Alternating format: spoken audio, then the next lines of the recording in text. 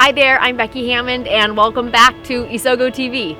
I am here to help you apply your greatest strengths to your everyday work and your everyday life.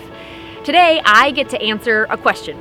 It's a question that you have had as a viewer and also my clients have had as well. It's one that comes up quite often, especially from the skeptics of the Strengthsfinder's strengths perspective. So today on episode 32 for this Q&A day, you asked this question: isn't Strengthsfinder just an excuse to suck? The employee of one of the managers that I work with asked this question after a Strengthsfinder experience and some other interactions about strengths. He was frustrated. He said, isn't Strengthsfinder just an excuse to suck? And while that comment might have seemed very snarky, it actually is very common. It's a common question that I get, that isn't this idea behind identifying your strengths and saying you need to work in your strengths, this is how you're going to be best, isn't that just an excuse to not do things because they're not your strengths? And really, there's been fiery conversations about that. Over at the Harvard Business Review, there was an article that was written back in January that had some conversations spinning around it because it was entitled "Strengths Coaching Can Actually Weaken You." And his premise was that when you focus exclusively on strengths, it can be a problem. And while there were some things that were off with some of his thought processes, or at least I would disagree with some of his thought processes, I agree that, yes, you can't focus exclusively on people's strengths. That when you ignore weaknesses, it can be a problem. But rather that your strengths can be used to mitigate those weaknesses, that you can go about getting to the result in a way that is the way you're wired.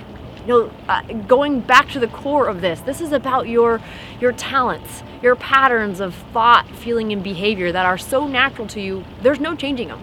You can't wish them up in the ranking. Like in episode 21 when we talked about strengths envy, there's nothing that you can do to get these things to come to the top if they're at your bottom of your list, if they're not one of your strengths already, they're not one of your talents that you were born with. Oftentimes, your strengths aren't necessarily going to tell you what you do, but rather how you do it. There's going to be some things that feel like more of a fit with your strengths and other things that might not. But in the end, if you are in a role where you got to get something done or you got to think strategically about something, you're going to use the tools that you already have, the things that you're already wired with to get to the outcome that's desired, that you're required, the goal that you're going for. For example, I think a really good one to use is achiever. An example is to use as achiever because there are so many achievers out there. I'm one of them.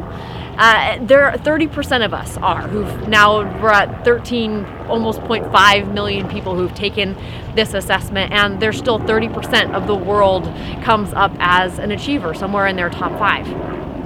And the whole premise behind an achiever is that there's kind of an internal drive to put check boxes and put check marks in those check boxes. By the end of the day, there's a completion that needs to happen.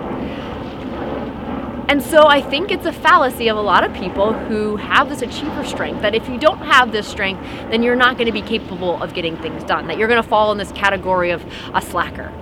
And actually just today, my husband and David, were talking about what does that mean to get things done when you don't have an achiever, or what do you do? I mean, in his case, that is very much his position. He doesn't have the achiever strength, but he absolutely gets things done and gets them done well every single day.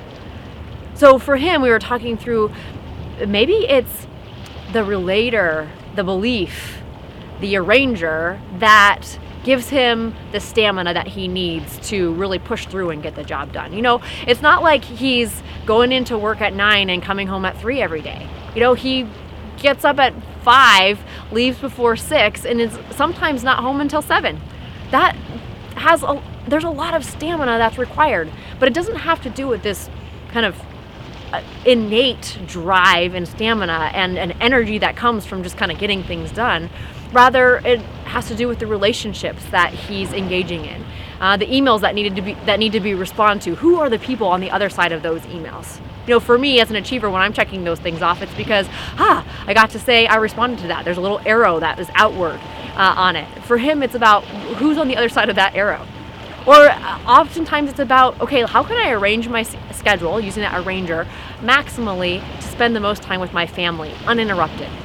And that's the belief that oftentimes people with belief have a real family orientation. And so for him, that's a driving factor to keep him at work longer, to get things done so that over the weekend he can just be fully present with his family and be able to enjoy that time together. And so the answer to the question is no. It's not an excuse to suck. It really isn't. There's a responsibility that we're called to in the different roles that we have to do well, to achieve what we're set out to achieve. It's just that we're all going to do it in a way that makes sense to the way that we're naturally wired. That it's not an excuse not to do something because it's not your strength, but rather a tool to do something in a way that is your strength. So that was your Q and my A. And I'm curious for all you skeptics out there if I answered your question or if you have other perspectives from your experience that make you think differently. I'd love to know and have a conversation about it. So the best way to contact me right now is over at Facebook, the Isogo Strong Facebook page. So find me over there and leave a comment and I'll get right back to you.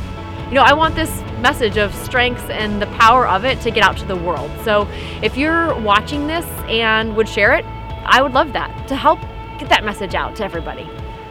And thank you for joining me here today and looking forward to having you come along next week as well on Isogo TV.